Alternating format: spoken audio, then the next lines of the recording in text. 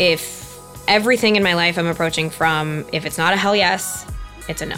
And that goes across the board. That goes work, that goes relationships, that goes dating, that goes nutritional choices, that goes family obligations, dinners, exercise, the whole thing. That's Jennifer Weg, and this is the Powerful Ladies Podcast.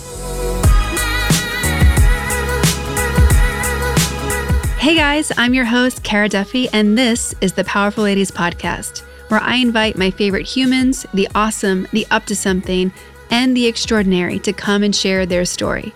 I hope that you'll be left entertained, inspired, and moved to take action towards living your most powerful life.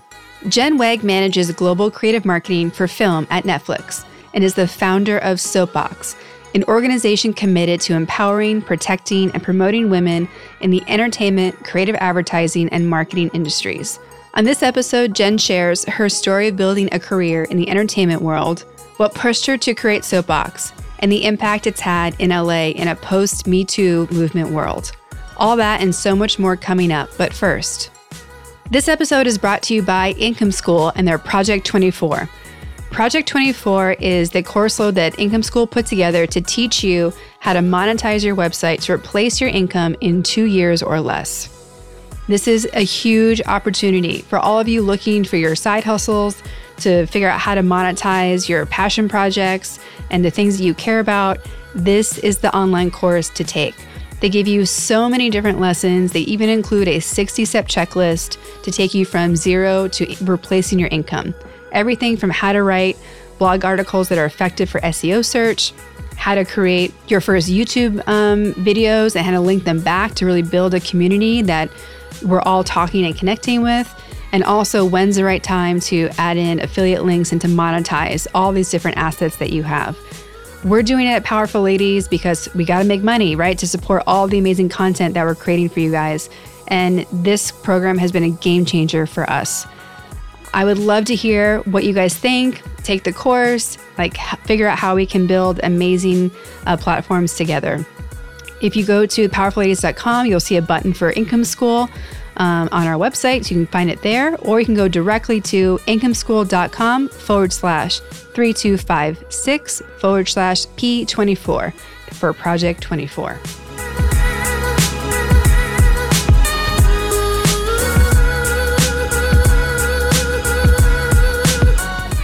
Thank you so much for coming in. My pleasure. I'm so excited to be here. I'm really glad you're here. And I'm also really excited because you are one of the women that I have been introduced to through people I really respect that I've worked with. And actually, you were a recommendation from a powerful man that I've worked with. Love. And I love that there are so many men in my life who I'm including in all of my sharing about Powerful Ladies, which at first I was like, maybe I don't need to include them. And I'm like, nope, everyone's getting this message. And there's been a lot more men than women that have actually recommended Connected people the dots. And have been repeat connectors. Mm-hmm. My friend Ian has now connected me to, I think, 4 awesome women. That's incredible. And he just keeps coming up with more. And I'm like, keep them coming. Yes. I'm like, you're going to be like the new member of the team soon because you're just doing all of my own PR for me. I know it is. It's something that, I think in our strive to make change, mm-hmm. we are so often, we lean towards being exclusive. Yeah. And, only leaning on each other, which has a time and a place, but it's very important and necessary to open our arms to our fellow man, and fellow advocate, mm-hmm. and embrace them and educate them and, and celebrate them. Yeah. The ones like you were saying that, can recognize greatness, mm-hmm. And strength and femininity and be able to connect the dots. It's definitely something to celebrate for sure. 100%. And before we go any further, I'm going to let you introduce yourself so people know who they're listening to. Oh my goodness. My name is Jennifer Weg. Most people call me Jen Weg. In that way, Jen Weg. And I'm 31 years old. I am from the Valley, from Encino, born and raised. And I went back east for college and then to Cornell and then pretty much right after moved back home. I could not handle the freezing cold. And, I graduated college in the wonderful year of 2009, which was the worst time to try and find a job or a career. And I was not one of these people that was gifted with, a path and a purpose from coming out of the womb. Like many of the men in my family who are attorneys, that's always been their path, and they're incredible at it. But it took me a little bit to figure out my place and my passions. And I always loved literature, and I studied that in college. And then, I moved home, and it was rough to try and find a job and to have sort of been so goal oriented and success oriented and sort of milestone oriented my whole life. I was taught, and I still believe to a certain extent, but you work hard enough and you will yield the sort of some version of a desired result. And this just wasn't working. And so I was interviewing at a bunch of places, both entertainment and arts and tech startup. What was your degree in? Literature, English and Spanish. I double majored in English and Spanish. And, by sort of luck of the draw and, a family friend who was a headhunter, I ended up getting a job after about 6 to 7 months of looking, pretty aggressively at a tech startup that, specialized in advertising analytics. So it was sort of market research in brand advertising, and specifically TV commercials. So I was doing that as sort of their kind of catch-all marketing associate for about 2.5 years. And during that time, I, was young, in my early 20s, living in Brentwood, spending a lot of time with friends from home and also friends from college who had moved to LA to, get into the agency life or work at the studio. And, I've always been a huge movie buff, and, I've always been the first person to see something, and I've always, been that person to go to the midnight showing, and I'm obsessed with pop culture, admittedly. And, I had this serious FOMO during that time when I was happy to have a job and happy to, be working and learning something that was new. But, anytime I would go to dinner or go out with my girlfriends or my friends that were in the entertainment space, I was like, oh, I want to be part of that. So I should also say, during the time of the 2.5 years that I had the job at Ace Metrics, which is still around and they're a great company, I was living in Brentwood, and then I ended up moving home because I had, as we often do in our early 20s, a dramatic roommate situation. And during the time when I moved home, up until the time, that I ended up switching careers, I also did yoga teacher training. I found that, I had gotten to a place because my first job out of college I was super grateful and lucky to have a job, but it was a job. It wasn't a passion. Yep. And I, as much pride as I take in my work, there was a point at which I was on autopilot in a way, and I wasn't learning very much or interested in learning very much anymore. And I was living at home and saving money. So I decided to do teacher training because I had found yoga as sort of a part of a way of therapy in recovering from this traumatic roommate experience. And I found this community at this studio in Sherman Oaks, Core Power. They're a big, corporation nationwide. And I just was hanging out there all the time and making friends and building community. And, one of my favorite yoga teachers of all time, Jamelia, if you end up listening, I love you.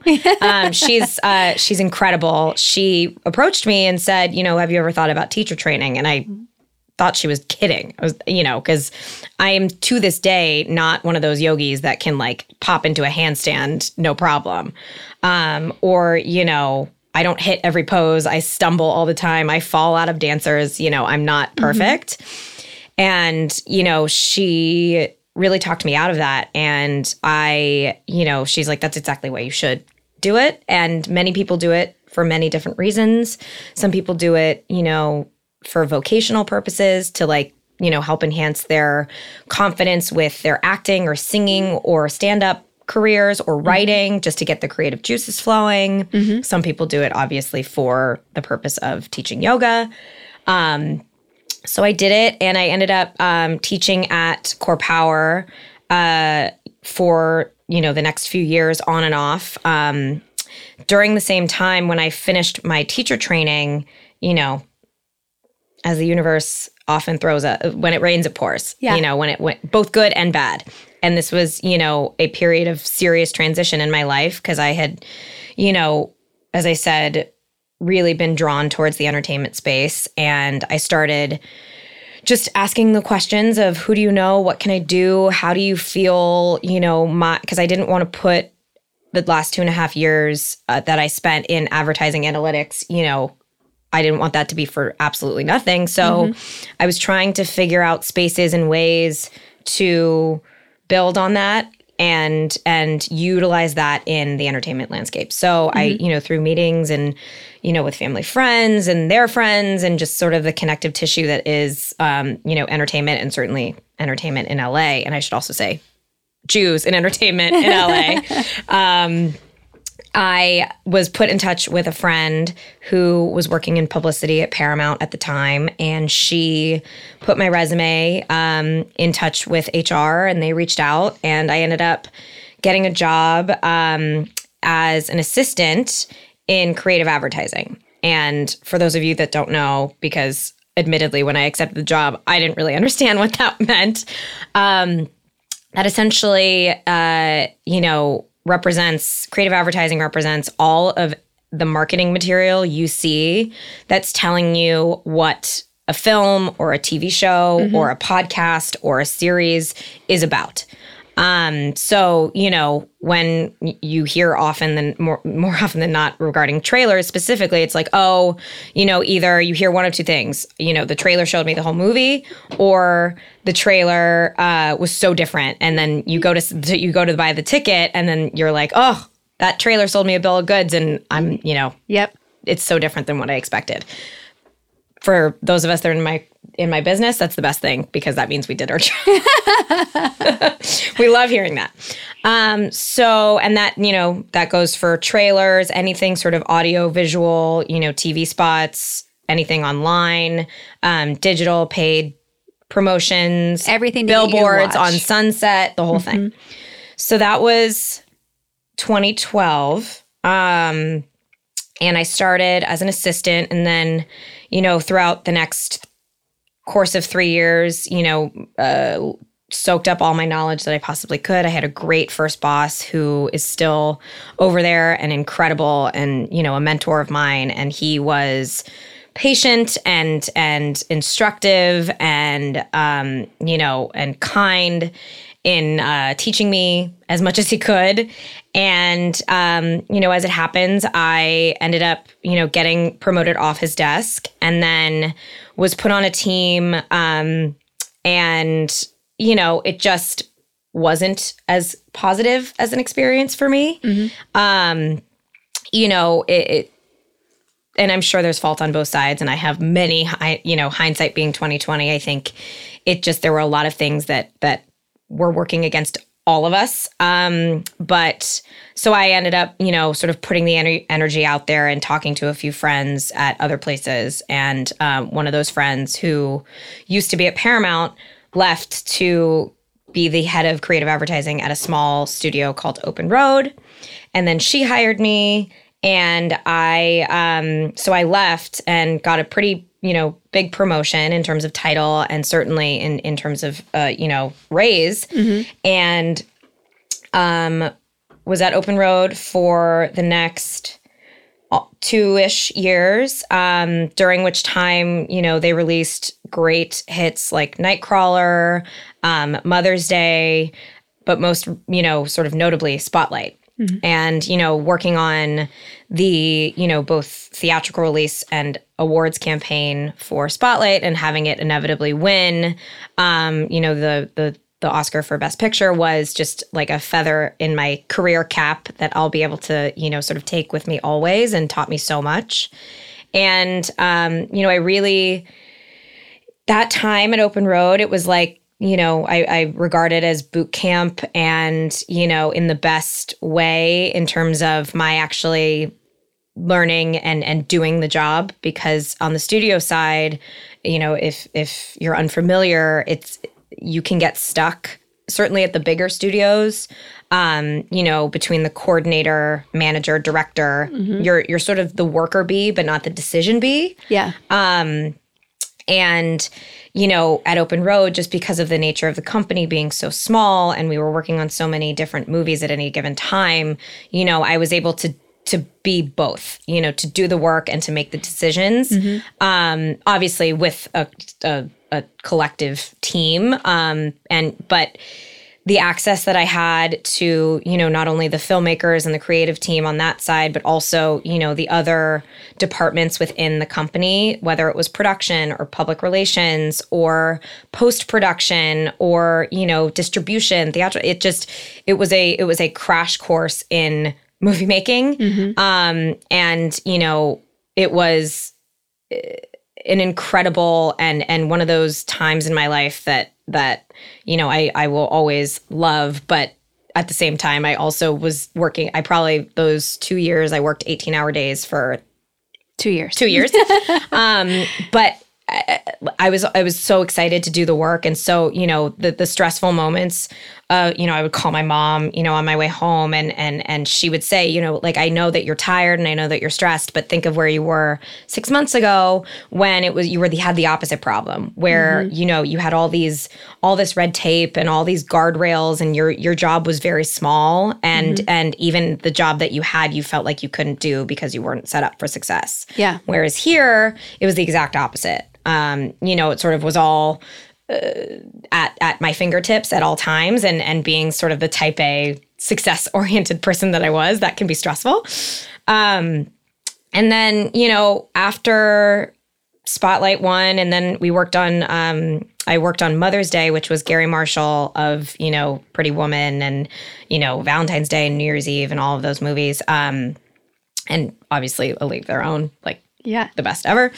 It was his last film, and Netflix reached out, and they recruited me to come work on documentary marketing, both film and series. And, coming from a small studio that I was at, which was, 50 people on a good day, to what Netflix was 3 years ago, felt like going from, a little village to the Starship Enterprise. It felt so massive, and, sort of new technology and new ways of thinking, and their culture is this sort of techie intersection of tech and entertainment. And, it felt massive. And it was, and, I went to dove right into working on our documentary film and series releases. I worked on,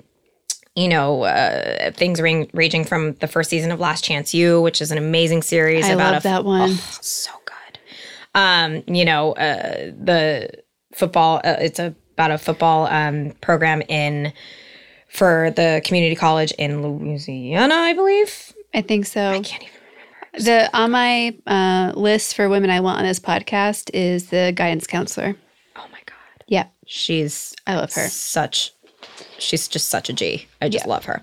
Yeah. And so inspiring.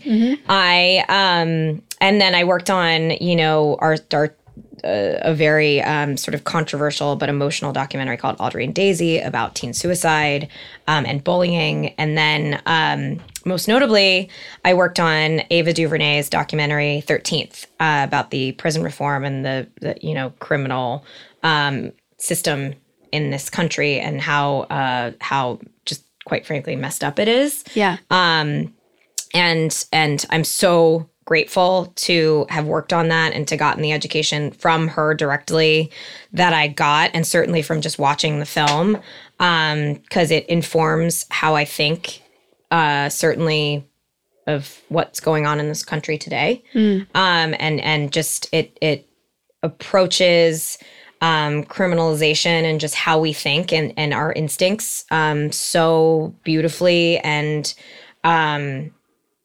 it's if you haven't watched it, I 10 out of 10 recommend.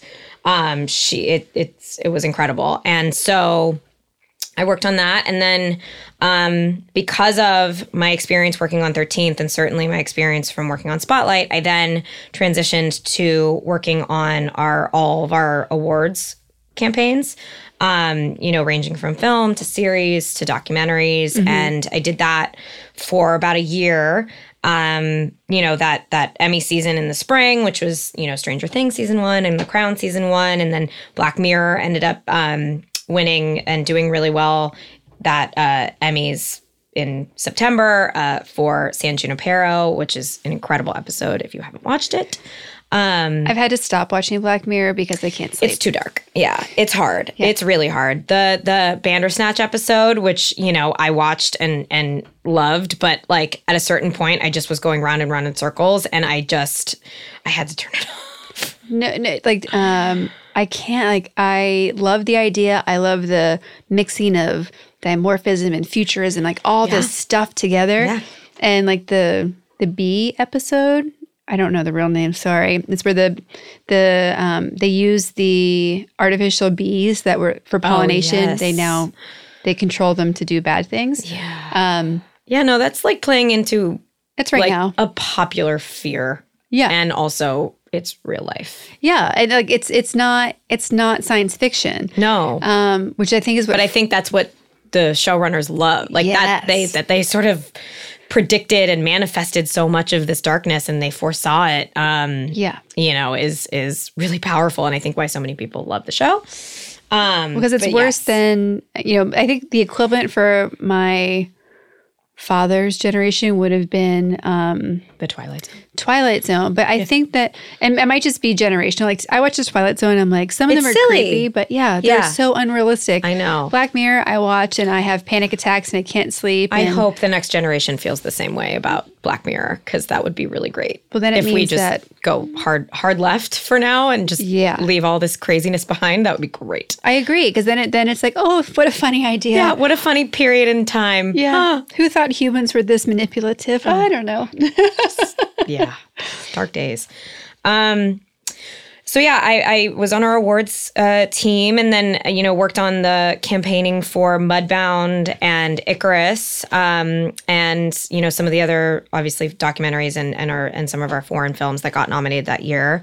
And Icarus also, was a incredible documentary about Russian doping. And it's one of my favorites. It's so insane. Mm-hmm. The fact that, you start one place and he, even Brian, the filmmaker, never thought that's where, it was very cat and mouse. He started on his own sort of very individual journey of just trying to, sort of win this race. And he's a cyclist. Yes, cyclist. And little did he know that he would be exposing and bringing down, an empire essentially. And he's, he and certainly Gregor, the scientist that helped him is still, I think, on Putin's like top 5 kill list. Like he's throwing darts at his face. Yes, the documentary is so good because it talks so much about sports doping and the anti-doping laws, and it brings in all modern sports and Olympics. And you can see in his face when he starts to unveil things that are bigger. Yeah. Like it changes because in the beginning he's like, oh, this is just a funny, this is something I'm doing to my body. And I'm like, oh, I'm going to be a personal experiment about doping. Yeah. And see if it really makes a difference in what happens. Because I'm not a professional. Like a litmus test. Nobody cares. Yeah. And then when it turns, like, it's crazy. Yeah. I'm not going to ruin it because I want people to see it. Right. I love, whether it's a documentary or, any sort of series or film, I love content like that where you start one place and then it just goes somewhere. You're like, what? So I did that for about a year, and then our films initiative over the last 5 years, certainly since our first, which was, Beasts of No Nation, has gone through many different iterations, but certainly in the last 2.5 years, I would say, it's taken significant shape, with the successes of certainly started, with Mudbound in the Academy space, and then certainly Roma, and then you have Bird Box, and you have these, and then even Bright, Yep. with Will Smith and Joel Edgerton, like you have these things, and because of the power of Netflix and that it is a global service and it's available to everyone everywhere versus some theatrical releases, even things like Avengers are sometimes windowed, in the US. It's not always the release is not always the same as in Germany or in Japan or what have you, and really does curate and globalize a conversation. If something like a Bird Box really takes off, you just know, like you just feel it. And so, I've been working on, our films for the last year and some, and it's given, where I was before Netflix, it feels like being back at home. And it's my career is in a nice symmetrical place right now, but with obviously, I still have goals and a 5-year plan in mind, but also trying not to be so married to it so that I can like ebb and flow as things come up and exciting things that I wouldn't have expected. Like this. We had, I had a woman talking about how in January, she's like, I don't want to make new resolutions. Yeah. My life last year was awesome. I just want it to stay the same. That's incredible. Oh man, I love that. I love that. That's, I find resolutions to be a great exercise just to sort of take stock of like, what do I want to bring with me, similar to your friend of, what from last year worked and what am I sort of ready to just kick down the hill. Yeah. But, I try to do that more than once a year of like the taking stock and the, sort of evaluating and picking the good things and leaving the bad, keeping the good things and leaving the bad. I do too. And sometimes I wonder if I do it too frequently. Like if I'm not giving myself enough time to produce results before I start being like, this worked, this didn't work, change this. Like I have to remember to calm down, especially with Powerful Ladies and how much it's changing and how young it still is. Yeah.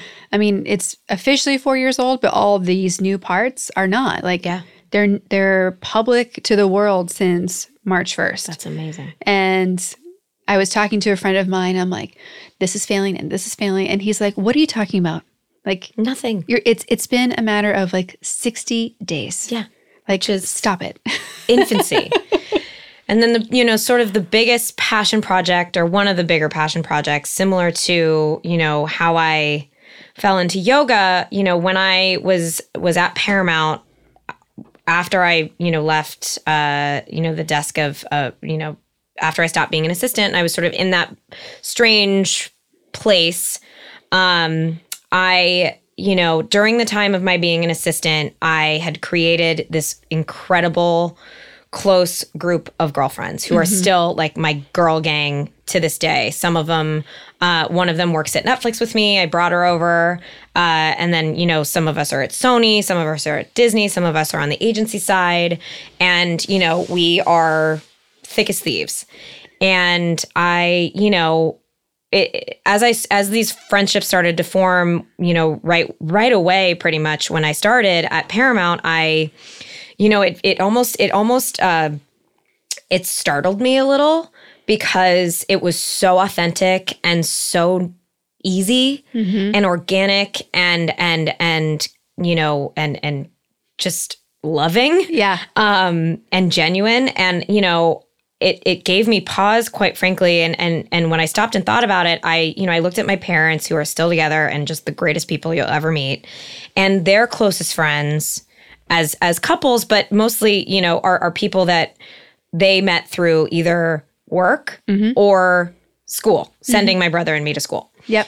So, it made sense to me all of a sudden that, like, of course, the women that I'm finding these close relationships with are women that I'm meeting through work because that's just, it immediately bonds you. Yeah. And certainly in the small field of entertainment and marketing, which gets even smaller, when I meet somebody just on the street or at Whole Foods or whatever that is in my world, I immediately am like, oh, like I almost like I want to hug them and exhale at the same time, where I'm just like, I'm relieved and I want to love you and I want to hug you and I want to talk to you and I want to know everything, because you get it. Exactly. Yeah.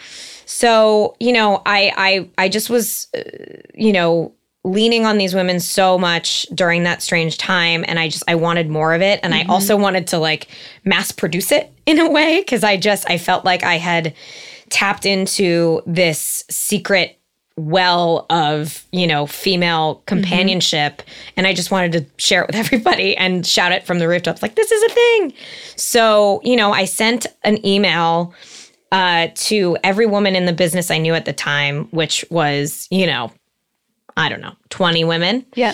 And many of them are women that I had only worked with, via email, or I'd only talked to on the phone, because I was the lower tier on the totem pole as far as decision making. It wasn't, I wasn't the one that they, and I get it. It wasn't, I didn't take it personally, but like, they weren't reaching out to me to go to dinner or, to have them over to talk creative.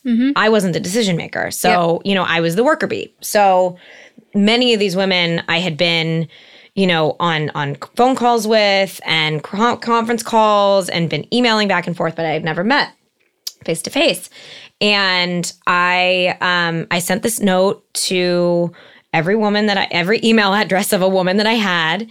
And I just sort of poured my heart out. And I said, this is what I'm feeling. I'm sensing a void in this community, and I need it. I need it, and I need you. And I've been lucky enough to create and foster these amazing friendships with these women in my field. And I want to mass produce it, basically. I want to create a space where we all can celebrate each other. We can, grow with each other. We can lament together. It was never a, damn the man, let's get around and make voodoo dolls and just complain. It was always like, let's talk about a hard conversation or a hard situation you had today, because maybe I went through the same thing a week ago, and maybe I don't have a solution, but I can tell you how I handled it and where I'm at now. Yep. And, this was in 2013, 2014, pre-Me Too, pre sort of everyone waking up to what it is to be a working woman in this day and age, and in all, in the modern world. And I said, let's all go to this place, this bar, this night, and see what shows up. See what and who and how shows up. And I immediately got a response back from almost every single woman on the email chain that said, yes, how can I help? And here are 7 names of women that I know would want to come as well. So I just planned our first event, and it was pretty much as casual as like, I, called a bar and said, can I bring, 35 women, which is what I thought around it would be. And it was just sort of meet and greet, drinks, cheese plate here and there. And it was in November, and, I think we had like 45 women show up. And Amazing. I'll never forget, it was the Tuesday before Thanksgiving. So it was a time when like people don't have time. They're either on their way out, on their way in, on their way to cook, on their way to whatever. And I was just astounded and baffled that people showed up. And it was then that, I sort of realized, I was like, okay, this is something. And I created Soapbox, which is, our coven name, I guess is what we call it. And our website is soapboxla.com if you want to check us out. And it's essentially a network, an organization for women in entertainment or content marketing, because we've now sort of grown and are iterating constantly as women need a place. Yeah. Need a place. And it's so great to see things like The Wing and, all these sort of female driven minded, organizations pop up, because clearly there's a void and there's a need for it. And, it's taken so much shape over the last 5 years, but it's certainly started to feel more real and more necessary after, the New York Times article and the New Yorker article about Harvey Weinstein, because so many women who are very active and have helped me, shepherd Soapbox as we grow and grow and grow. We now have, over, I think it's 700 members on the email distribution. Obviously not everyone comes every time we have an event, but, I think for about 2 years, our average attendee number was, I would say anywhere between 50 and 70, depending on the summer, depending on winter, depending on rain, whatever. Yep. And now, the last 3 or 4 events, we've had consistently over 100 people, which is just blows my mind. Congratulations. Yeah, thank you. It's there's the business side of it that's we're trying to figure out how we become a nonprofit and how we fundraise, because there's so many just what feel like barriers. Contradictory laws and barriers and sort of and parameters that you have to work in. It's you can't, fundraise if you're not an approved nonprofit, but if you're not an approved nonprofit, that costs money to file those, as I'm sure you know. Well, so, this is great because I would love your help if I started a nonprofit. Amazing. Just to help people do that. We are literally I had no idea. An umbrella group that we partner. You're under us. We're the 501c. We collect your first fundraising, but we just manage oh my God. The money and the coverage. To talk about this. And then we prepare you so you can launch on your own. Oh my God. Yeah. Because I had the same experience. I was sitting there. It's so frustrating. And it's not that, I wouldn't want to invest, because for those of you that are trying to do this, at minimum for the filing and the lawyer's fees, it's $5,000. And ish. And we can teach you how to get it for way less too. Oh my God. Yeah. If you saw my eyes, they are bugging out of my head. That's amazing. Yeah. And that's incredible. Soapbox ladies, we have a solution. I'm so excited. This is amazing. But why is it so hard to do good? It's crazy. And why is it so hard to do good? I know it's because they believe that most people are going to try and scam the system, which is so unfortunate, because I just don't want to get sued. Right. God forbid someone trips and falls. Right. Or the thing that is so incredible about the space and the community we've built is, as I was saying, it definitely became more just substantial in our, certainly the people that show up, but in just in what we need, what we are and what we are to people and to our members after Harvey. And, it was then that it got serious in a good way, in okay, we need to galvanize, we need to, channel this energy somehow, some way, somewhere. So, and it was just by circumstance and serendipity, essentially, that we had a Soapbox event. The New York Times was Friday, the New Yorker was Tuesday, and we had a Soapbox that Wednesday. So it just happened that way. So, and it was also, it was hosted by one of our creative agencies who the space, they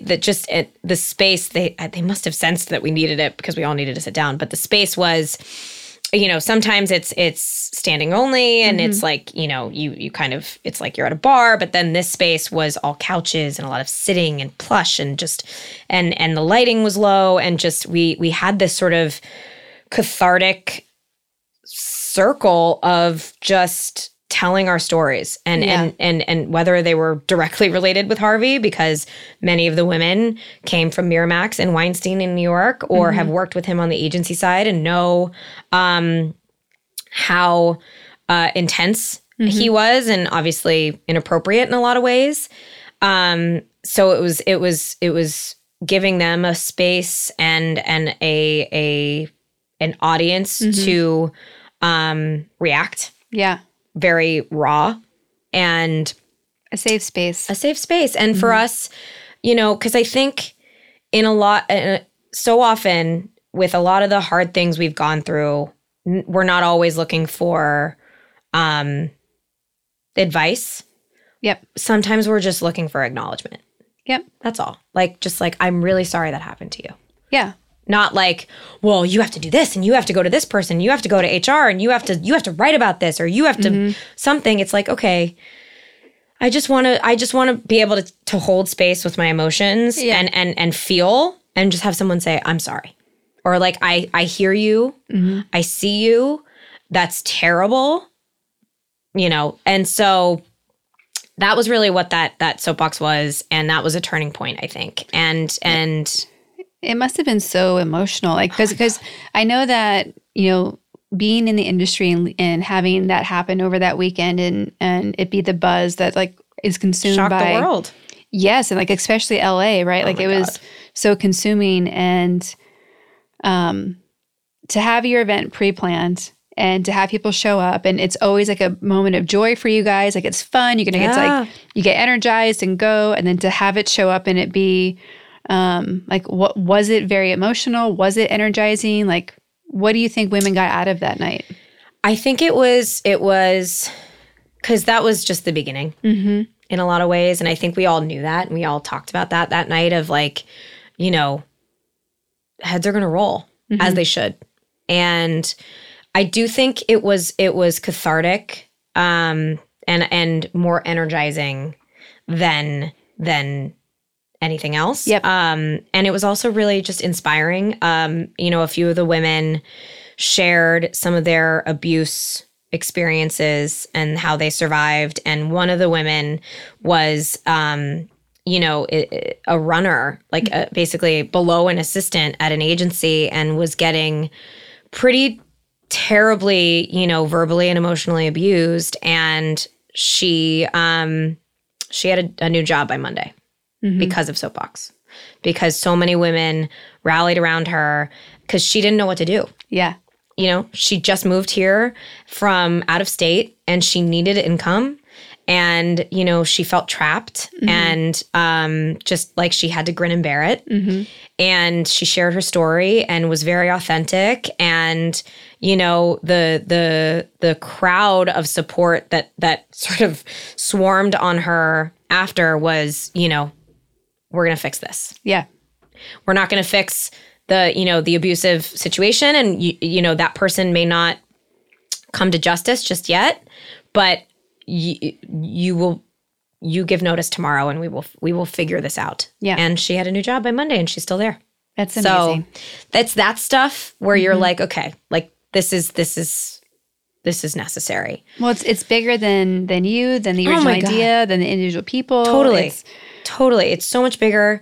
And, when up to now, when we have events and we've, again, as that was sort of the starting point for the next phase of Soapbox, we now, have panels, we have curated conversation, we, that speak to all the different types of women in our membership and just what it is to be a woman in this business.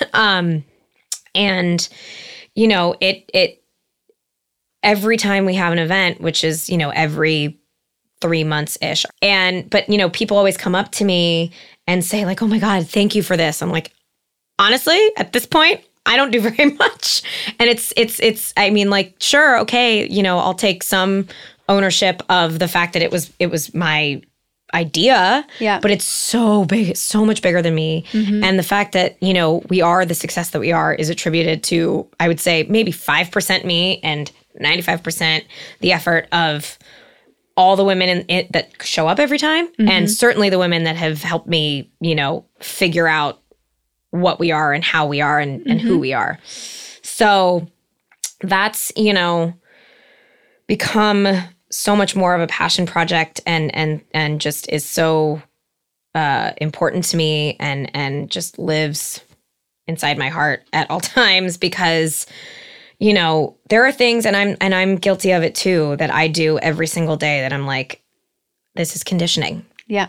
Just the things I say in meetings to other women, to other men, the things I think about myself and how I talk myself out of, certain things I feel that I deserve, both in the work space and just in my private life, and whether it's making good choices for my health, or making good choices, in relationships and in my love life, or with my family, or with my friend. It's we are conditioned to grinning and bearing it in a way, and being perfect at all times. Yeah. And, anything less than is unacceptable. And, I'm trying to not be so hard on myself and understand that it's conditioning, but also at the same time, I need to, make conscious decisions about, the things I say, things I do. And, I'm trying to practice what I preach in a way. 'Cause it's hard. It's hard, but at the same time, it's an incredible time in our history to talk about stuff like this, because it's never been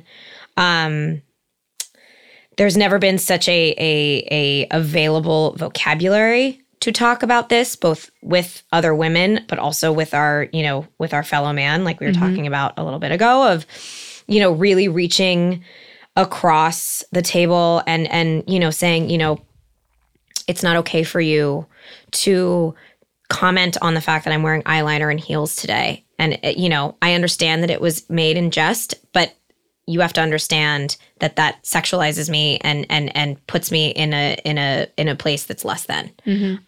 It's not okay for you to mansplain. It's not okay for you to repeat the exact thing I just said 5 minutes ago and own it as your own idea.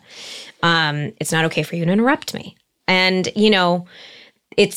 it's hard to not, to find those moments and have them be effective, because depending on your audience, they will recoil and say you're emotional and say that you're just being a bitch. And that's fine. But you have to speak your piece, and it's those teaching moments that I think are more available to us now than they ever have been, and certainly at places like Netflix, the sort of brilliant jerk persona is just not accepted in any way. So we are always giving each other feedback, both with the work and with how we do the work, and I'm super, super grateful to be at a place and a company that promotes and insists on human decency and the culture of feedback of, you said it this way, because it's more often than not, both men and women, you say things and you want to assume good intent from the people that, you're around, and you want them to assume your good intent. Yeah. But sometimes the things you say come off wrong or just don't land the way that you want them to. And, I want people to call me out on that, because I don't ever want to make somebody feel less than or marginalized or more marginalized. I want everybody to feel happy all the time, and they have, they feel acknowledged and seen and heard and respected. Are you familiar with the book Radical Candor? Yes. Yeah. It's in our culture as well. We have a public culture deck that Radical Candor is again something, a tenant, and something that you are expected to exercise and employ every day. For everyone listening that isn't familiar with Radical Candor, it's an amazing book. It's already on the Powerful Ladies website. But basically, the philosophy is that you need to create trusting relationships where anyone can give feedback to anyone and also share any ideas. And it starts with leadership telling their staff and their team that they can judge them and give them feedback as well. So judge is probably the wrong word, but feedback and critique. Yeah. And you as the leader creating the space to enable that to happen. Yeah. And I mean, I think there's a stigma, and we talk about this at Netflix quite a bit, of like, you know, feedback equals, you know, critical and sometimes negative reaction. It's bad. It's bad. Mm-hmm. Yeah. Yeah. There's a stigma that feedback is bad. And, you know, it's like, I say it all the time. I said it last night of like, you know, can I talk to you? Or, you know, I have to talk to you. It's like, those are the most like hated phrases in the English language. It's like, I'm just automatically assuming that I'm the worst person ever. Whereas, you know, the practice of giving and receiving feedback is just so constant, that we, you know, we really try to make it both positive and constructive. You know, it should never come from a personal place. It's like, my feedback is that you don't look good in blue. Like, that's not it. Yeah. It's always, you know, you really handled yourself well in that meeting. So, you know, to continue to do things like that. Or, you know, maybe the next time you present in a big room, you know, try practicing before, because you know, skipped over your words a few times. Yeah. Things like that. That it's the intention is for it to help you grow and help you improve. It's coaching. Totally. And you know, no one is ever fully formed in this life. And we are all often encouraged to give feedback to our leaders as well, which is awesome. So it really is very singular in that Netflix lives within this place of tech, entertainment, and like human betterment in this way. Because it's hard. It's really hard to go from a place very corporate, you know, or any place that's not Netflix, and come in and you're sort of, it's this strange combination of feeling exposed but also protected in a way, of where you know, are assuming good intent and assume that those giving you feedback, whether it's positive or constructive, want to help you grow. So, but you are also opening yourself up all of the time to feedback. So you're constantly exposed, but in a way that makes you better. I can't think of an analogy, but I think it's like a flower exposed to the sunlight. You bloom. Yeah, but and a lot of the companies that are defining today, Google, Pixar, Netflix, the big names that we all know that they can't move forward and can't keep up in the competitive environment if they don't create a safe space for people to take risks and have ideas. Yep. And whether it's a risky, you know, technical direction, or if it's a risky, you know, new show or movie, like if you're not willing to be vulnerable and try it, someone else is going to, and that's how they're going to beat you. 100%. And that's one of those things like that I was referencing of, you know, I'm just as guilty of sort of talking myself down in a way, because I have these ideas like Soapbox, like, you know, my most recent one, nobody steal it, but I really want to go to Life Alert and tell them that they need to make and start marketing to single women who are young and live alone, because I worry about slipping in the shower too. It's the Sex and the City episode. Yes, where she falls. And it's also, most recently, she's not alone, but in Wine Country, Rachel Dratch's character throws her back out overnight and she has to sleep in their bathroom. Like, come on. Falling is not, you know, age exclusive. No. But anyway, I want to like do it with like a fun twist somehow, whether it's with like a, you know, cannabis company or, you know, through like Glam Squad or Dry Bar or something. It's like, you know, get a blowout and a Life Alert.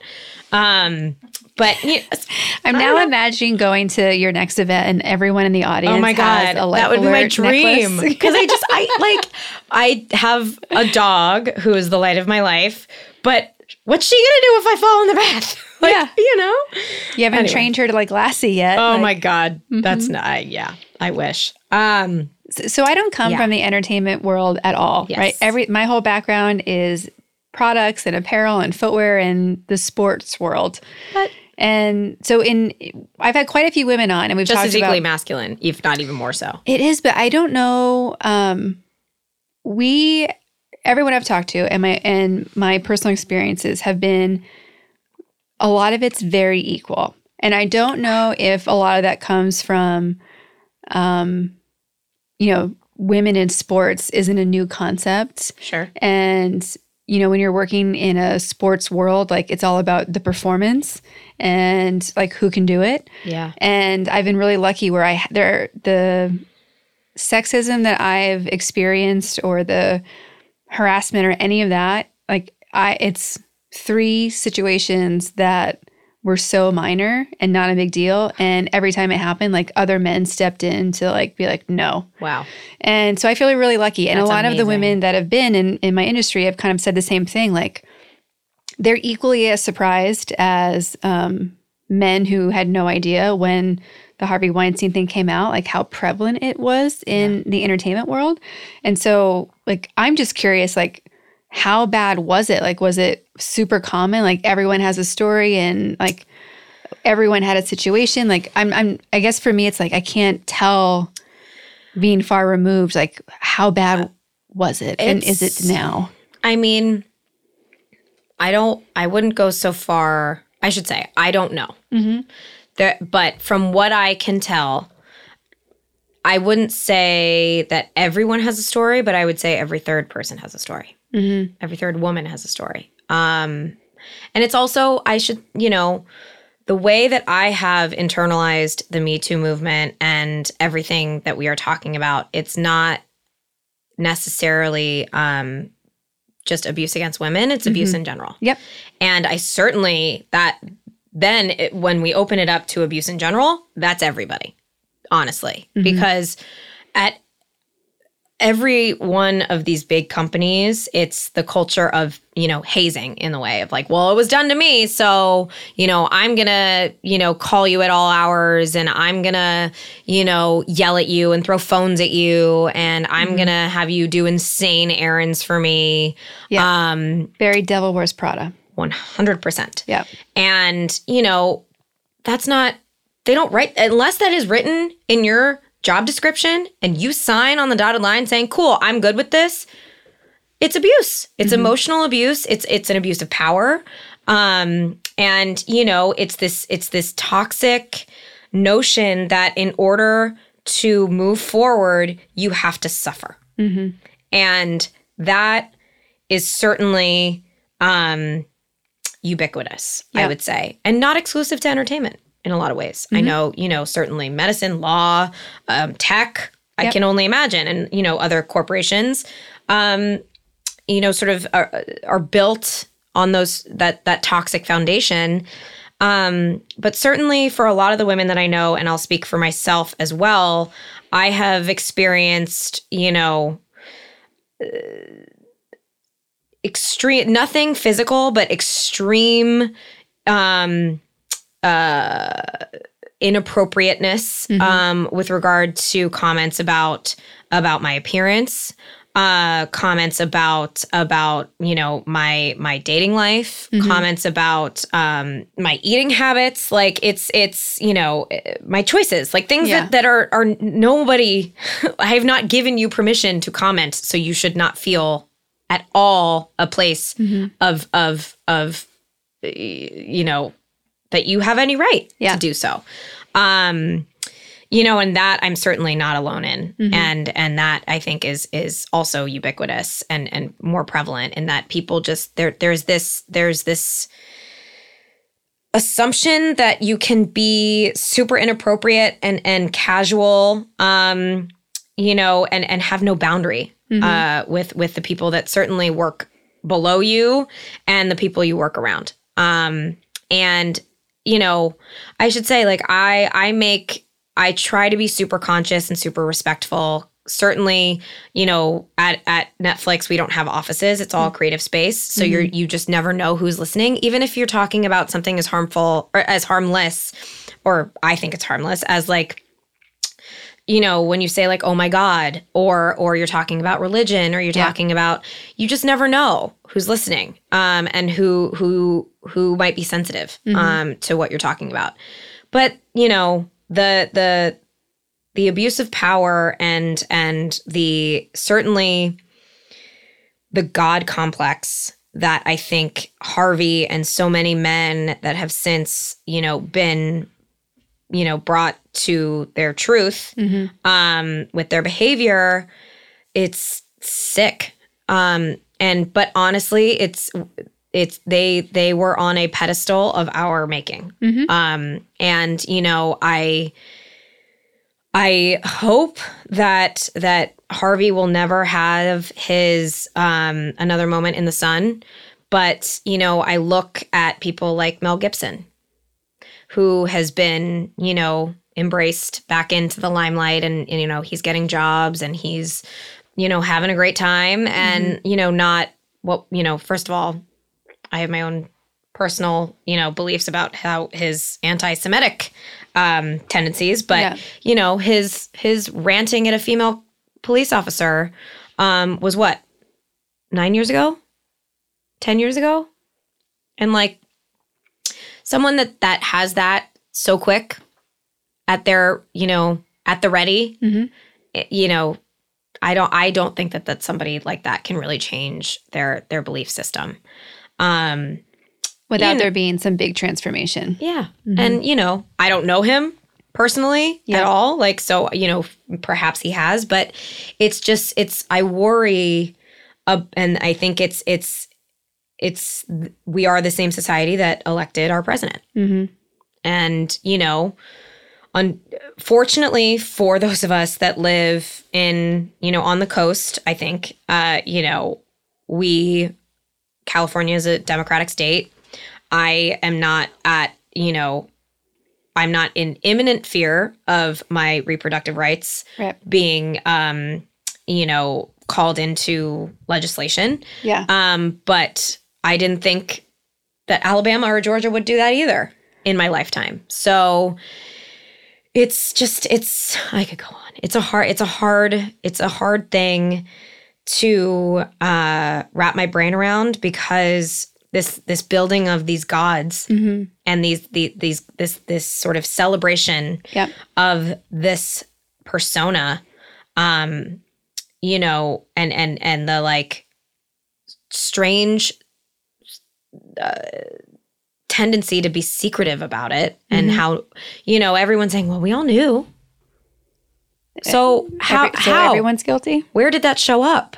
Outside of my knowing that he screamed at his assistant and throwed phones and you know, but I didn't know that he was a sexual miscreant. A drama queen is different than, to your point, a sexual miscreant, because it's two different levels of abuse. Yeah. But at the same time, all of that behavior has been called into question. And I think, you know, you often hear in the context of the conversation of Me Too, and you know, the reason I said, and I wanted to ask you if the three men in the instances that you were advocated for, do they know that you feel so grateful to them? Because amazing, because it's important for men like that to know that we see you, we love you, continue, please. Yeah, I feel really lucky. Most of my life, I'd say I've had more male friends than female. And I don't know if it was my interest, the industry I was in, but I've always been really lucky to have amazing male friends. And one was excessive and the other two weren't. Right. And it was one of those weird situations where like all of us looked at each other, because it was occurring around a table when it started, like an after work dinner. And everyone looked at me like, wait, what? Are you seeing what I'm seeing? Like, what did they just say? Yeah. And like we were so caught off guard, and like everyone's kind of talking, laughing, having fun, that we were like, maybe were we just hallucinating? Okay. And like you just kind of keep on going, and it happened again. And it got to the point where it was somebody who was in a position of power. Sure. That didn't work for our company. And it was a delicate balance of we have like there's a But you were in business, quote Right. unquote, with Like, this person. it's So a- you didn't want to. it's a business Put that at dinner. risk. We're trying to close this deal. Like, what do we do? Yep. And everyone, like, I'm capable of taking care of myself as well, right? So, like, course. I saw it happen. So I'm like, all right, I'm going to get up. I'm going to switch seats. I'm going to move around. I'm just going to, like, remove myself as best I can. Like, Right. Which is what, therapy and sometimes that's the best, like, that's what we're told to do is like remove yourself from the dramatic situation. And I would say maybe 7 times out of 10, that is the right thing to do because there's only so many times you can butt your head up against the wall for you to be like, I'm not going to get anywhere. This isn't worth my energy. But those 3 out of 10 times, you need to be like, no. Yeah. And it escalated. Like I figured if I just move seats and I'm not in access of having this conversation, like it'll be okay. And then it kept like happening. And it was like done in a way that was like, oh, it's just a joke, no big deal. No. And the guys around me were like, no, like it's not okay. And he'd stopped for a while and he was also really drunk, this guy. Of course. And we went No out excuse, to another place later and he was getting more aggressive and the guys like just like pulled him aside and they were like, I first said this is not happening. And then they came over and they're like, you're going home. Is that a line? And they all stepped in. It was like, I never felt I was at risk. Yeah. I just thought. Did you ever get an apology? No. Yeah. And I never expected one. No. But I mean, Yeah. it always, it's a nice to have. It's not a need to have. It would change. In those instances. Had I gotten an apology, it would have changed how I view him today. Yeah, of course. Because I do understand that people don't always know what they're creating. And I do understand that people's perspectives are different. Yes. And drinking is like never is a place of reality. No. Right? So next day sober, if you want to apologize and I see you again and this doesn't happen again, fine. I'll chop it up to that was a drunk bad day for you. Sure. It's okay. Like I have other things to worry about. Yeah. And I forget it even happened until people are like, "This ever happened to you?" I have to like go into the file cabinet, Yeah. of like what's happened. Totally. But I think that's something that we tell ourselves because so much happens to us also. Like we are desensitized to it in a way because every day there's a comment. And every day there's a glance, and every day there's a brush of the shoulder, and every day there's a, undercutting of some kind that when things really happen, we're like, well, it wasn't that bad. But then you're like, wait, that was They all add up. That was kind of bad. Death by 1,000 paper cuts 100%. after a while. 100%. And it's, I just think we have to be mindful of that because that did happen and it's not okay. Yeah, and I got that, and thank you for acknowledging that. Yeah. I mean, I think I'm proud of the fact that one of the biggest issues I've dealt with as a woman in business is the being interrupted. And I'm proud that I've had other people, male and female, be like, "I'm really glad that you handled that meeting," and I'm like, "Thanks." Yeah. Because like it's great. It's just not like that's the most annoying part. Yeah. And it's not.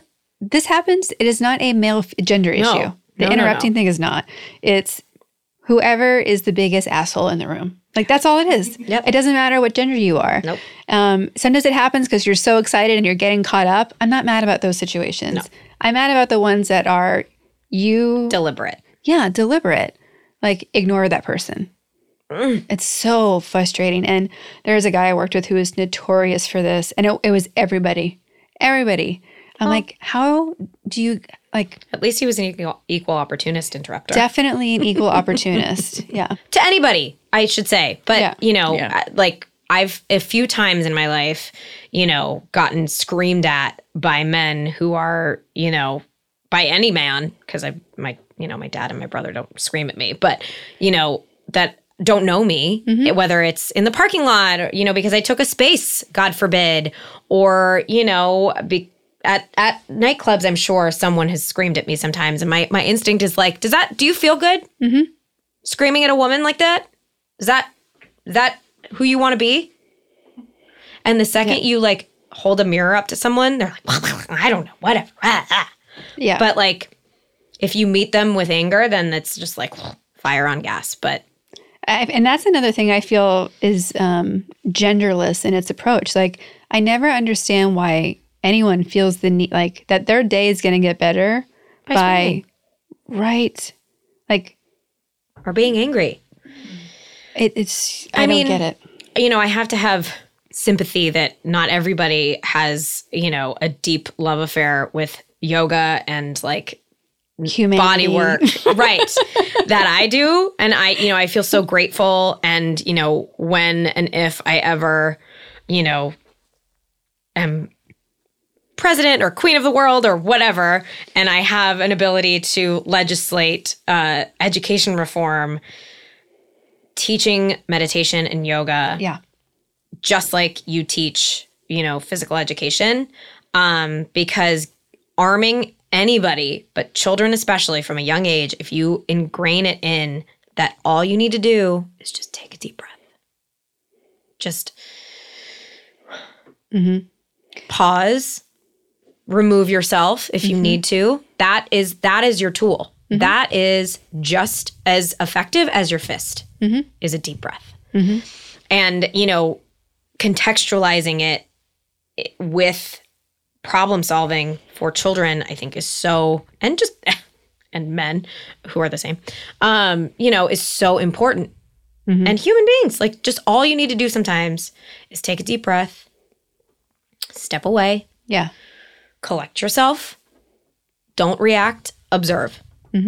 And, you know, that's like one of the many things I would do if I was queen of the world. Well, and it's working. Like, the places that... No, it's amazing. The statistics speak for themselves. And it's like, you know, and it goes right into the conversation about, you know, mental health in this country. It's like, you know, we as women go to the gynecologist once a year, just to make sure everything's good. Why is it still so, you know, frowned upon or has such a negative stigma to go to a therapist? Just to talk about yourself. You're getting a brain checkup. Yeah. And a heart checkup. Well, I don't know if you've read the book Emotional Intelligence.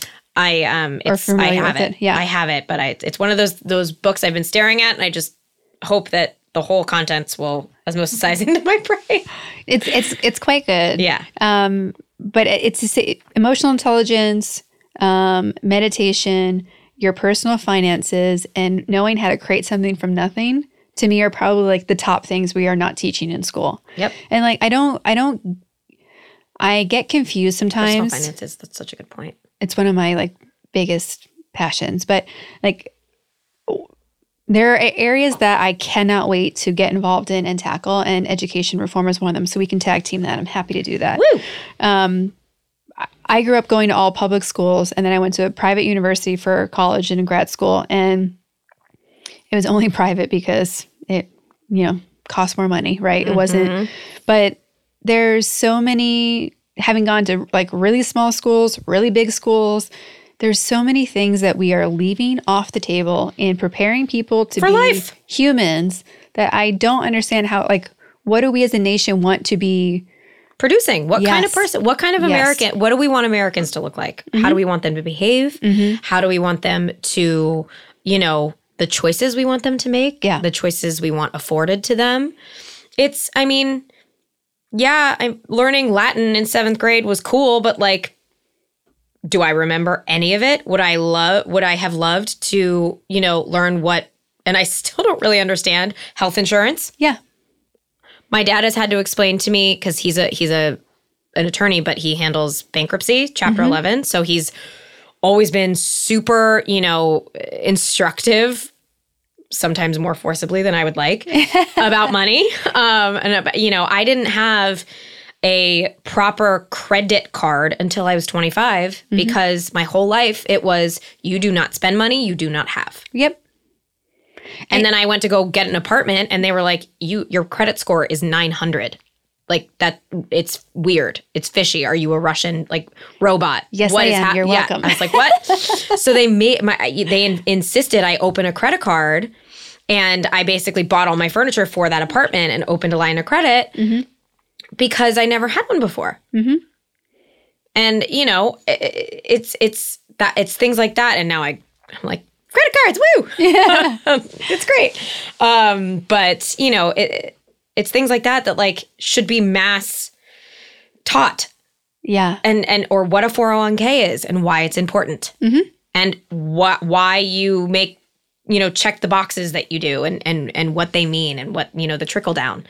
We're not good at teaching our own citizens how to fill out any forms that come out of any government office, which is crazy. No. And I think too, like we don't talk enough publicly about how the values that our current culture tells people actually matter to us. Like living in Europe was one of my greatest experiences. And what I really took away from it was because everyone got the same amount of vacation time or personal time, regardless if they were a CEO or picking up trash. Yes.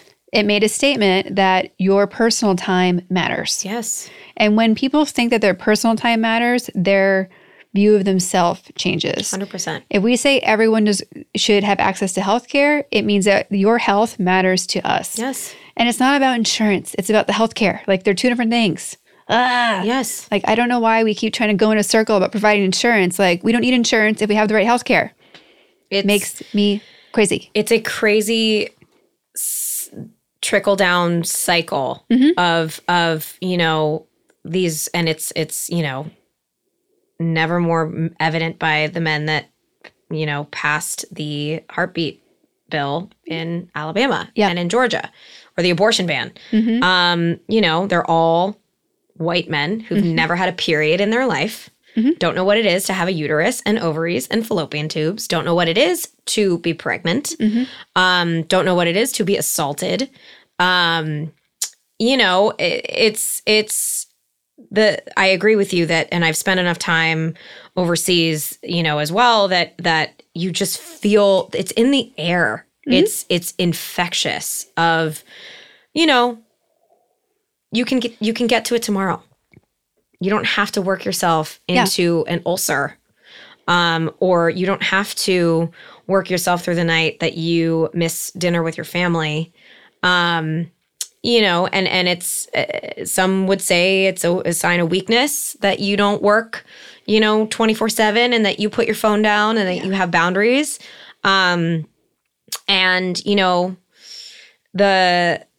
The vacation thing is again something I'm so grateful to Netflix. We have, an unlimited vacation policy offered to everyone, to your point of assistant to CEO.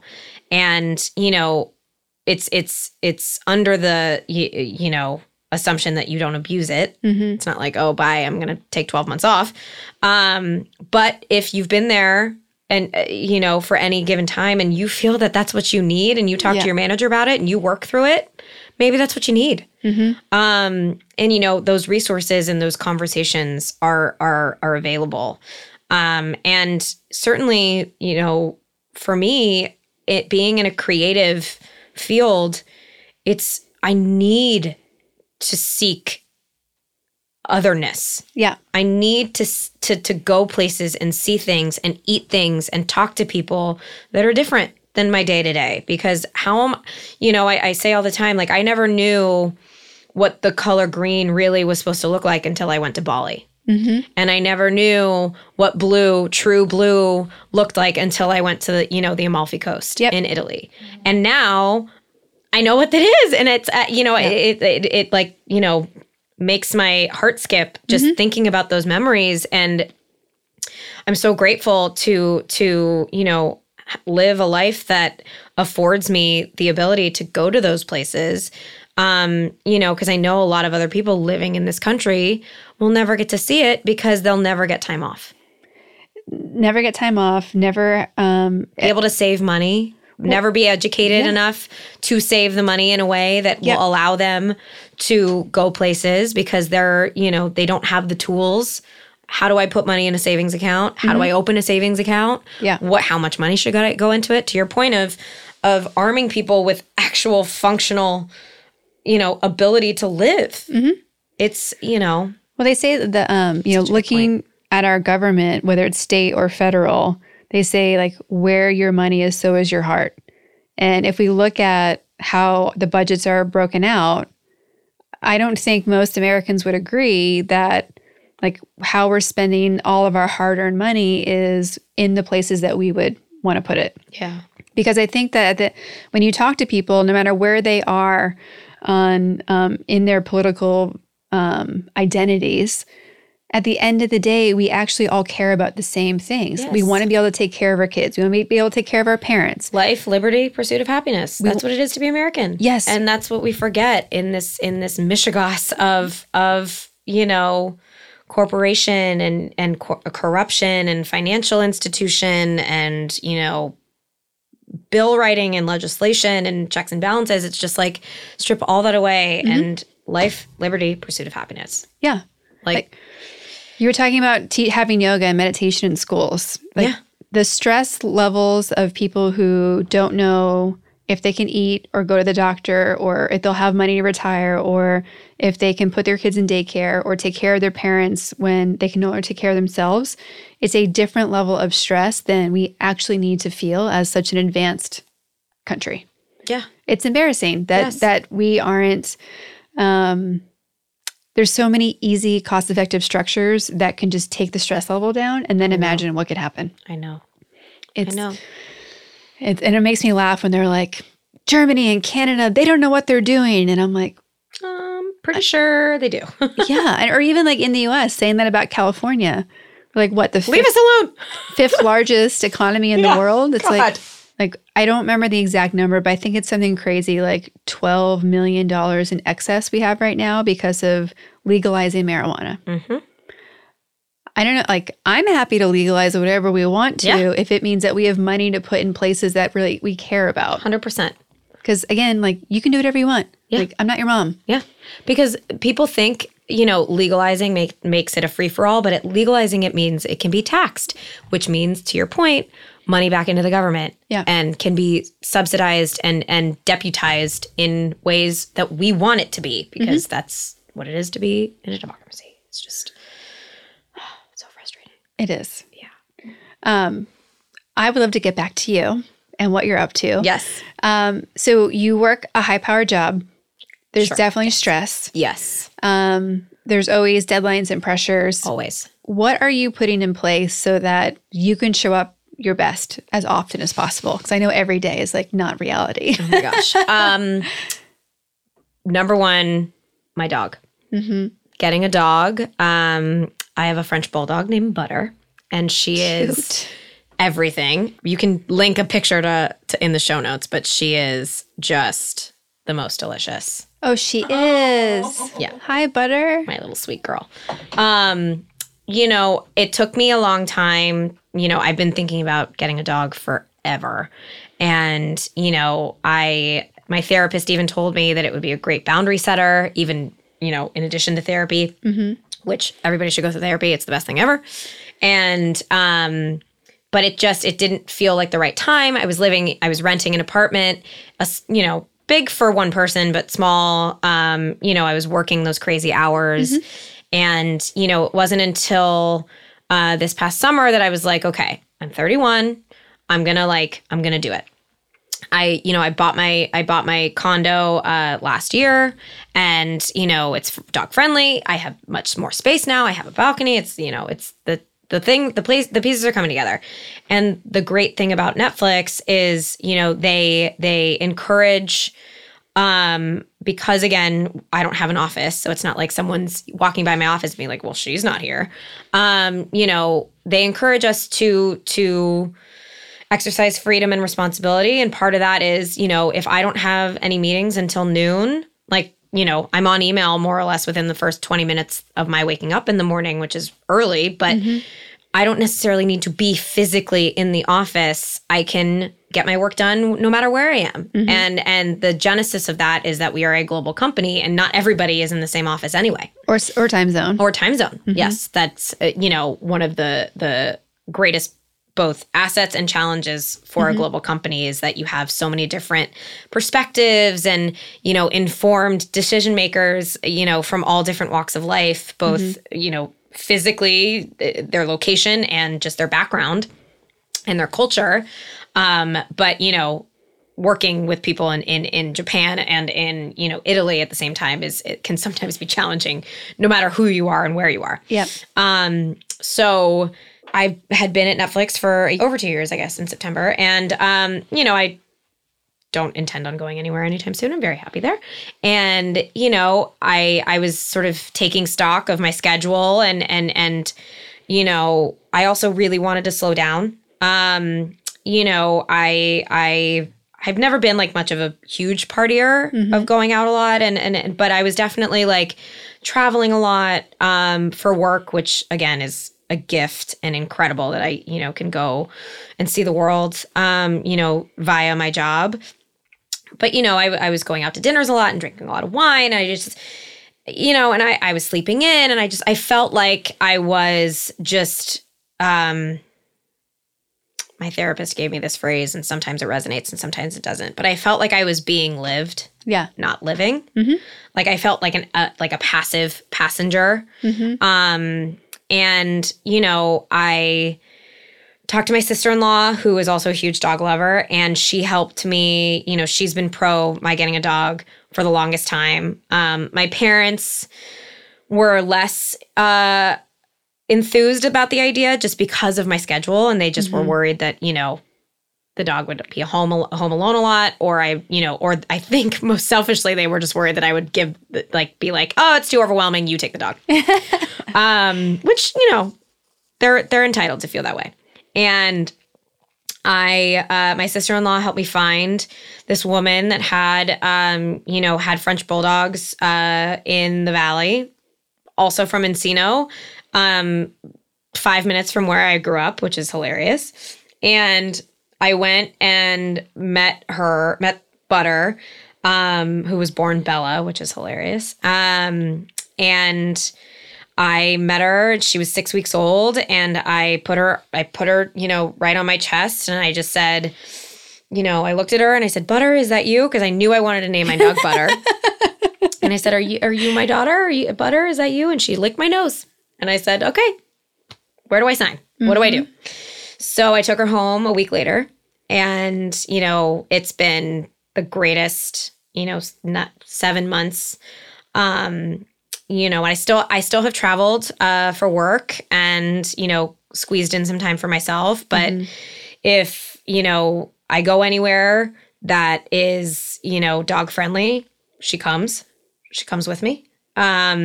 And, we've gone on a bunch of road trips. She's been to Ojai. She's been to Palm Springs. She's been to she goes everywhere.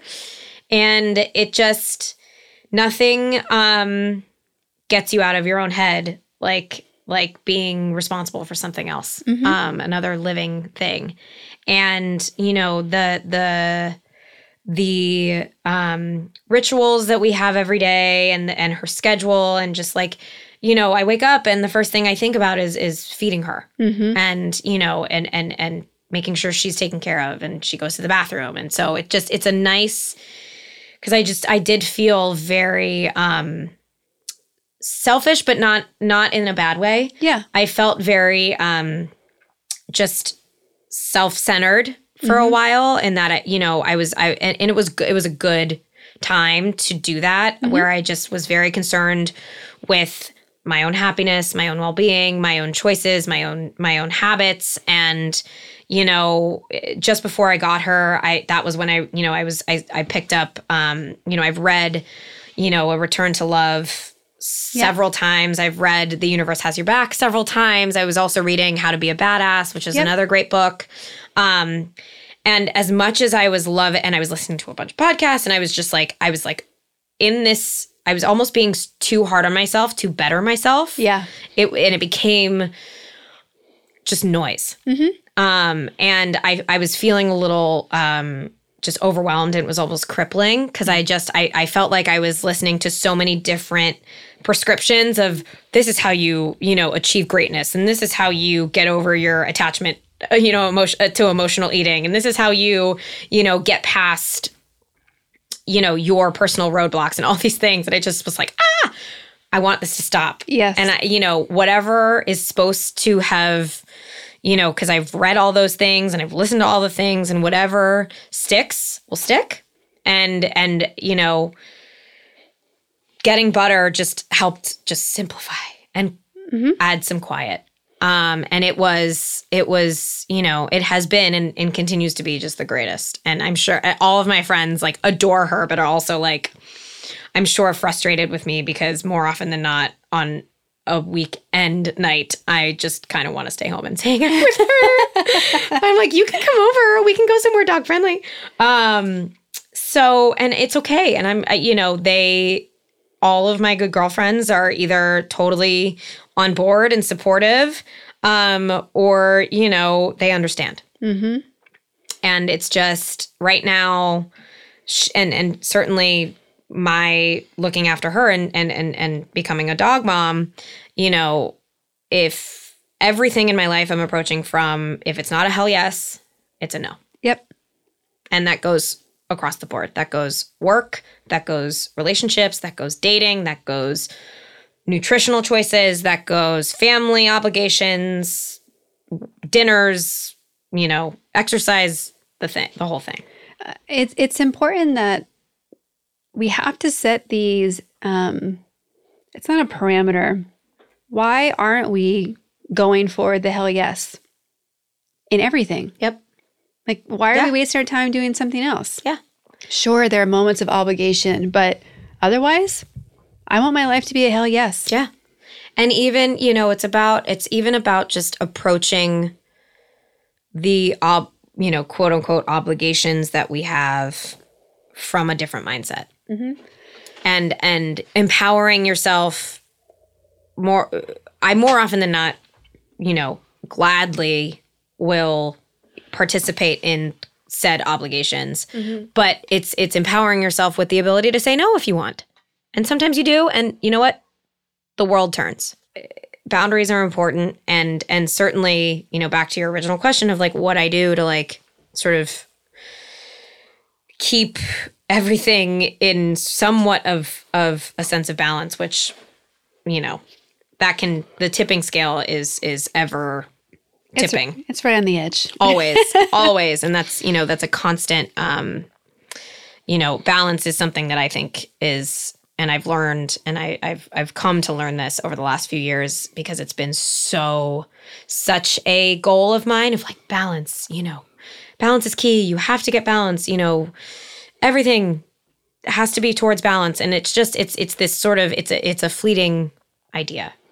Because I can be like, I feel perfectly imbalanced in this moment. I feel energized and inspired, but something could happen in the next hour that tips it off. But I know I still need to be in balance in my body and in my soul and in my power. I don't know what I would think of that balance looked like when I would say like, oh, I'm seeking balance, but it's just every day it changes. We think it's more organized. Yeah. I think we think it's more measurable. Mm-hmm.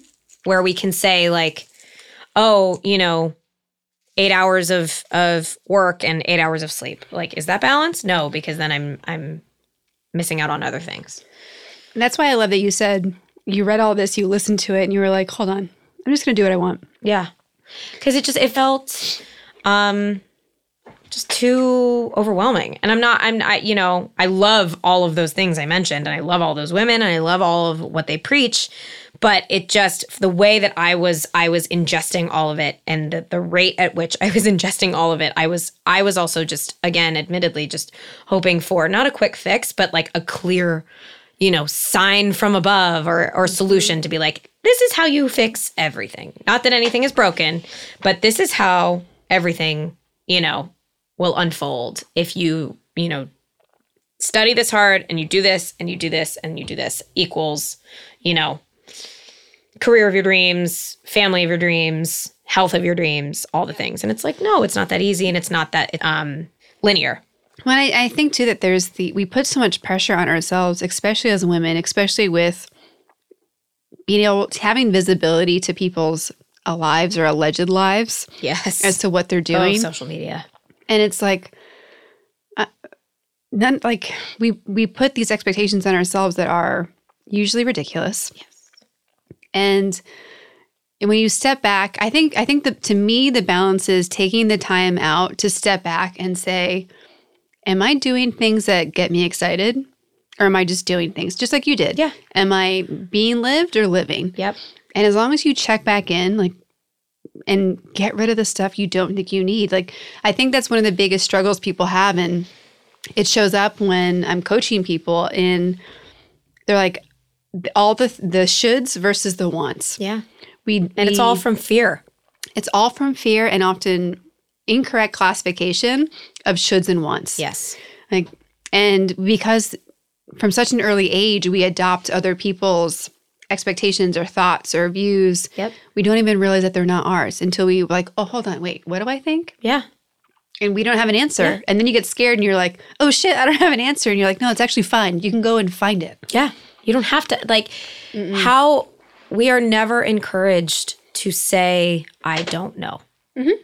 In work, in life, you're never, you're always, labeled like, oh, well, she's a dummy. Or like, oh, well, Yep.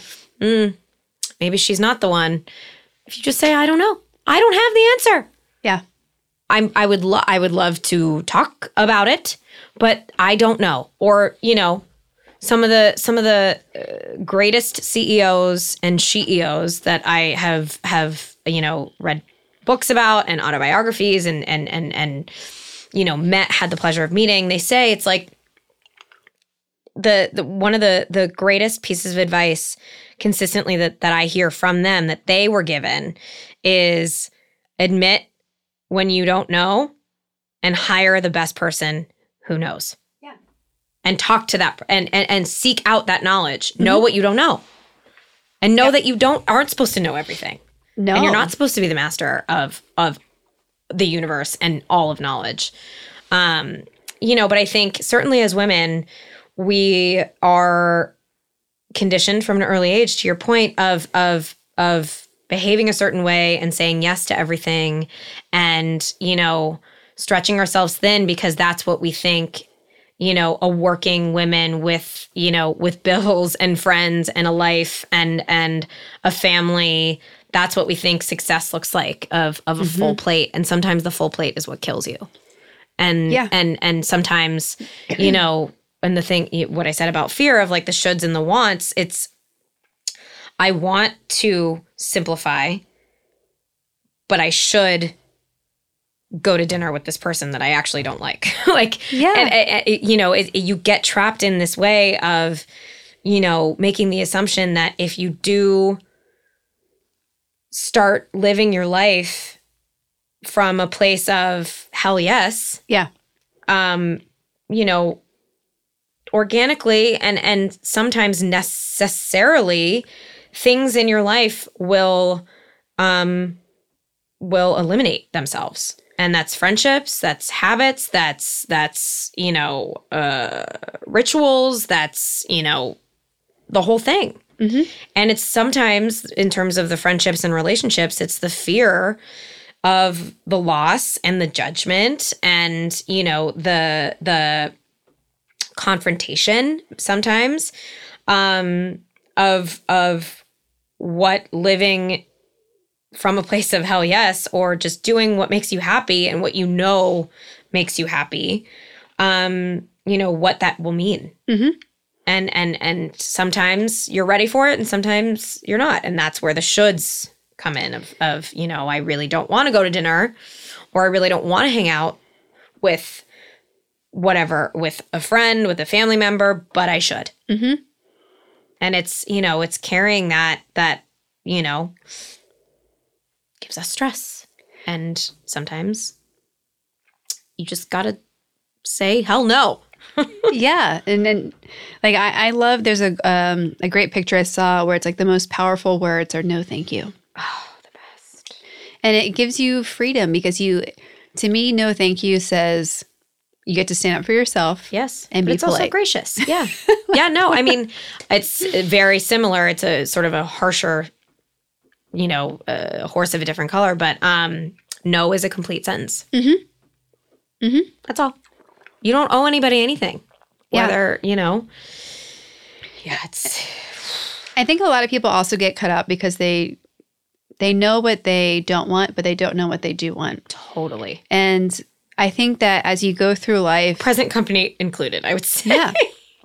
Like I'm still figuring it out. And you're always going to be. Like it changes. Like it's just a scale. And where you're on all the different scales of the world, like they're going to move based on what you're up to, what matters right now, your current experiences. And I think we get so tied up in, I don't know what I want, so I should stay in the should zone. And it's like, no, like just pick one. What is one thing you know that is something you're committed to? Yes. Cool. How can that show up in your life? How is it not showing up? And then if you don't have an answer for another area of your life, like go explore it. Right. Go ask people. Yes. Go meet new people. Go try new things. Yes. Go someplace new. Because you can't figure out who you are as a person in one moment. So we ask everyone on the Powerful Ladies podcast where you put yourself on a scale of 0 to 10. 0 being normal, average human, 10 being the most powerful lady possible. Where do you feel you are today, and where do you put yourself on average? Well, right now, after this conversation, I'm feeling like an 8. Ooh. Yeah. I love meeting and conversing with women like you. And I think it's just so energizing is the only way really to put it, and the all encompassing, term I use. And it's how I feel after every soapbox. And it's so energizing and empowering. And it's gives me so much hope, for our future and for, just the days to come. Yeah. And so I thank you. And then I would say I'm nearly there on average. Yeah. Because of my relationship with, like I said, I've talked about them a lot, but my parents have, my dad, God love him, still calls me princess. And, he has been telling me that I was going to be the first female president since I, can remember. Even though I'm zero politically inclined, but it's okay. Maybe one day. And my mom is just my biggest cheerleader. And, talking to her every day is like, a shot to the heart with adrenaline and pride and love. And, I between Soapbox, my network at work, both male and female, my group of girlfriends, I am constantly empowered and supported and reminded of my power and my impact. And, I have made it very clear to all those close to me that my love language is words of affirmation. So that's why. But, it's a very sort of fluid, organic sensation that I feel, and just what I feel from my friends and from my community is a constant sense of gratitude and empowerment. So I would say about an 8 on average too. I like it. Yeah. And I, stay tuned. I got stuff. Maybe one day soon it'll be a 10. I hope. We, I think too, looking at, you're still like so young, right? And accomplished and yes. And, to create something that is bringing hundreds of women together on a regular basis, somebody who wants to follow in your footsteps, oh God, how would you tell them to start? What would you tell them as your, nugget of advice? Oh, man. Ask the question. Always ask the question. Don't assume either you know the answer or that you shouldn't ask the question. Whether it's, the next time, can I try it? Or can I do it? Or how did you come to the decision you made? Never assume that either whether it's your boss, your colleague, isn't willing to answer the question. So always ask the question. And always also, when you don't know something, it's okay to say you don't know. It's okay to say, I'm not the best resource, but here are 7 people who may know the answer. Because I think and I, certainly prior to Netflix, I felt this way, certainly in my work life, saying I don't know, or I don't have the answer. That was never, I would lie often of like, when is this coming in, or when is this going to be ready, or what did so-and-so say about so-and-so trailer version. And I didn't have an answer. I would be like, in a few hours or in a few days. And then I'd have to like back out of my lie and frequently, freak out and send frantic emails to be like, this needs to be ready in an hour because I said so. And I'm so sorry. So just say you don't know, or you don't have it, or it's okay. And then, this is sort of a summation of these two, but the what I said about, CEOs, one of the best piece of advice that they were given is when you're not a master in something, find the master and learn from them, or hire them to do the job that you can't do. Yep. I am never going to be an attorney. I am never going to be a CPA. I am never going to be a heart surgeon. So it's all about, and that's okay. I don't need to be, or should I be, or want to be. And, it's freeing myself from the expectation of that, and sort of grounding it in Soapbox, the fact that you offered to help us with, filing for nonprofit status. Like, I can't tell you what a relief that is, because we've been trying to figure it out sort of in this echo chamber, and none of us know, and we haven't been practicing what we preach. So you are the master, and I bow to you. And then, the last nugget is, seek community. If this person following in my footsteps is a man, find a mentor, or find, a community, whether it's at work or in your personal life, that is aligned with your personal values and what's in your heart. And because I think that this world we live in can be, and certainly with social media and everything, can be very isolating, and stress can be, a huge proponent of isolation. And so I would just seek community. Those are my, I love it. Yeah. Ask the question, say you don't know, and hire well and seek community. Those are my nuggets of advice. Those are good ones. Yeah. Well, it has been such a pleasure. I know, this was so fun. I was really nervous. No, you did great. But so nice to have you. Thank you for being a guest to me and Powerful Ladies. Hell yes. Shout out to Jason for connecting us. Oh my God, Jason, we love you. And I'm really excited to see what Soapbox and Powerful Ladies and you and I can kind of create and make happen as we go forward. Can't wait. Yeah. So exciting. Yay. Yay, thank you.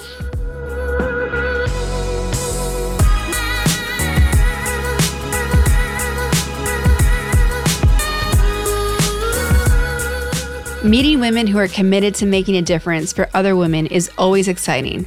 Not only to spend time with women on a parallel path to myself, but to hear how their story brought them to this passion. Jen is no exception. Her passion for the issues she cares about, for cute butter, for her girlfriends and the women of Soapbox is undeniable and contagious. Since we taped this episode, the Soapbox community has grown to 1,000 women. We highly recommend you attend the next Soapbox event on August 28th. Visit their website, soapboxla.com, to learn more. To learn more about Soapbox and to connect with and support with Jen, you can follow her on Instagram at Jen S. Weg, follow her on Twitter, Jen Weg, email her jennifer.weg@gmail.com. If you'd like to support the work that we're doing here at Powerful Ladies, there's a couple of ways you can do that.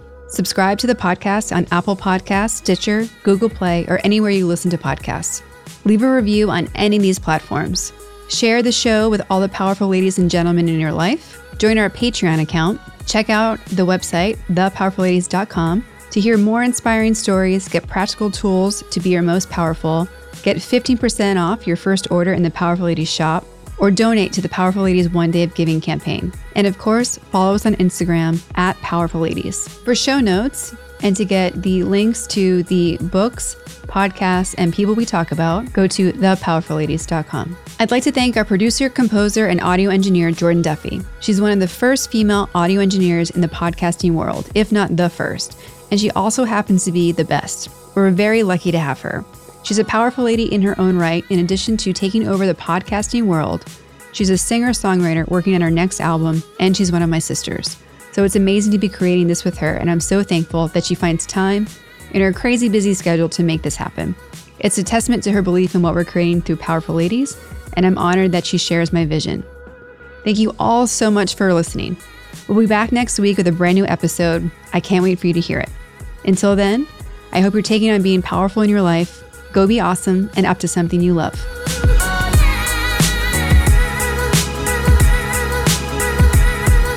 This episode is brought to you by Audible.com. I love reading. I love books. To me, it is the fastest way to learn whatever you want to learn in the whole world, whether it's about people, places, things, or how to. And of course, Powerful Ladies is all about empowering you guys to have the skills and information you need to live your best life. One of the fastest ways you can do that is by having an Audible subscription. You can listen to any book pretty much in the entire world, anywhere you want on the go, in your car, in traffic, when you're working out at the gym, even, on your smart speaker when you're cooking dinner at home. It's such an amazing tool to use. Through Powerful Ladies, you guys get a super bonus where you can get 2 free audiobooks to start. And then after 30 days, you get 1 book each month for $14.95.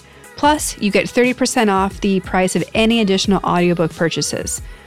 You can also find all the books we recommend on the Powerful Ladies resources, where we link both the hard copy book and the Audible book, so you can choose whichever one suits your way of reading.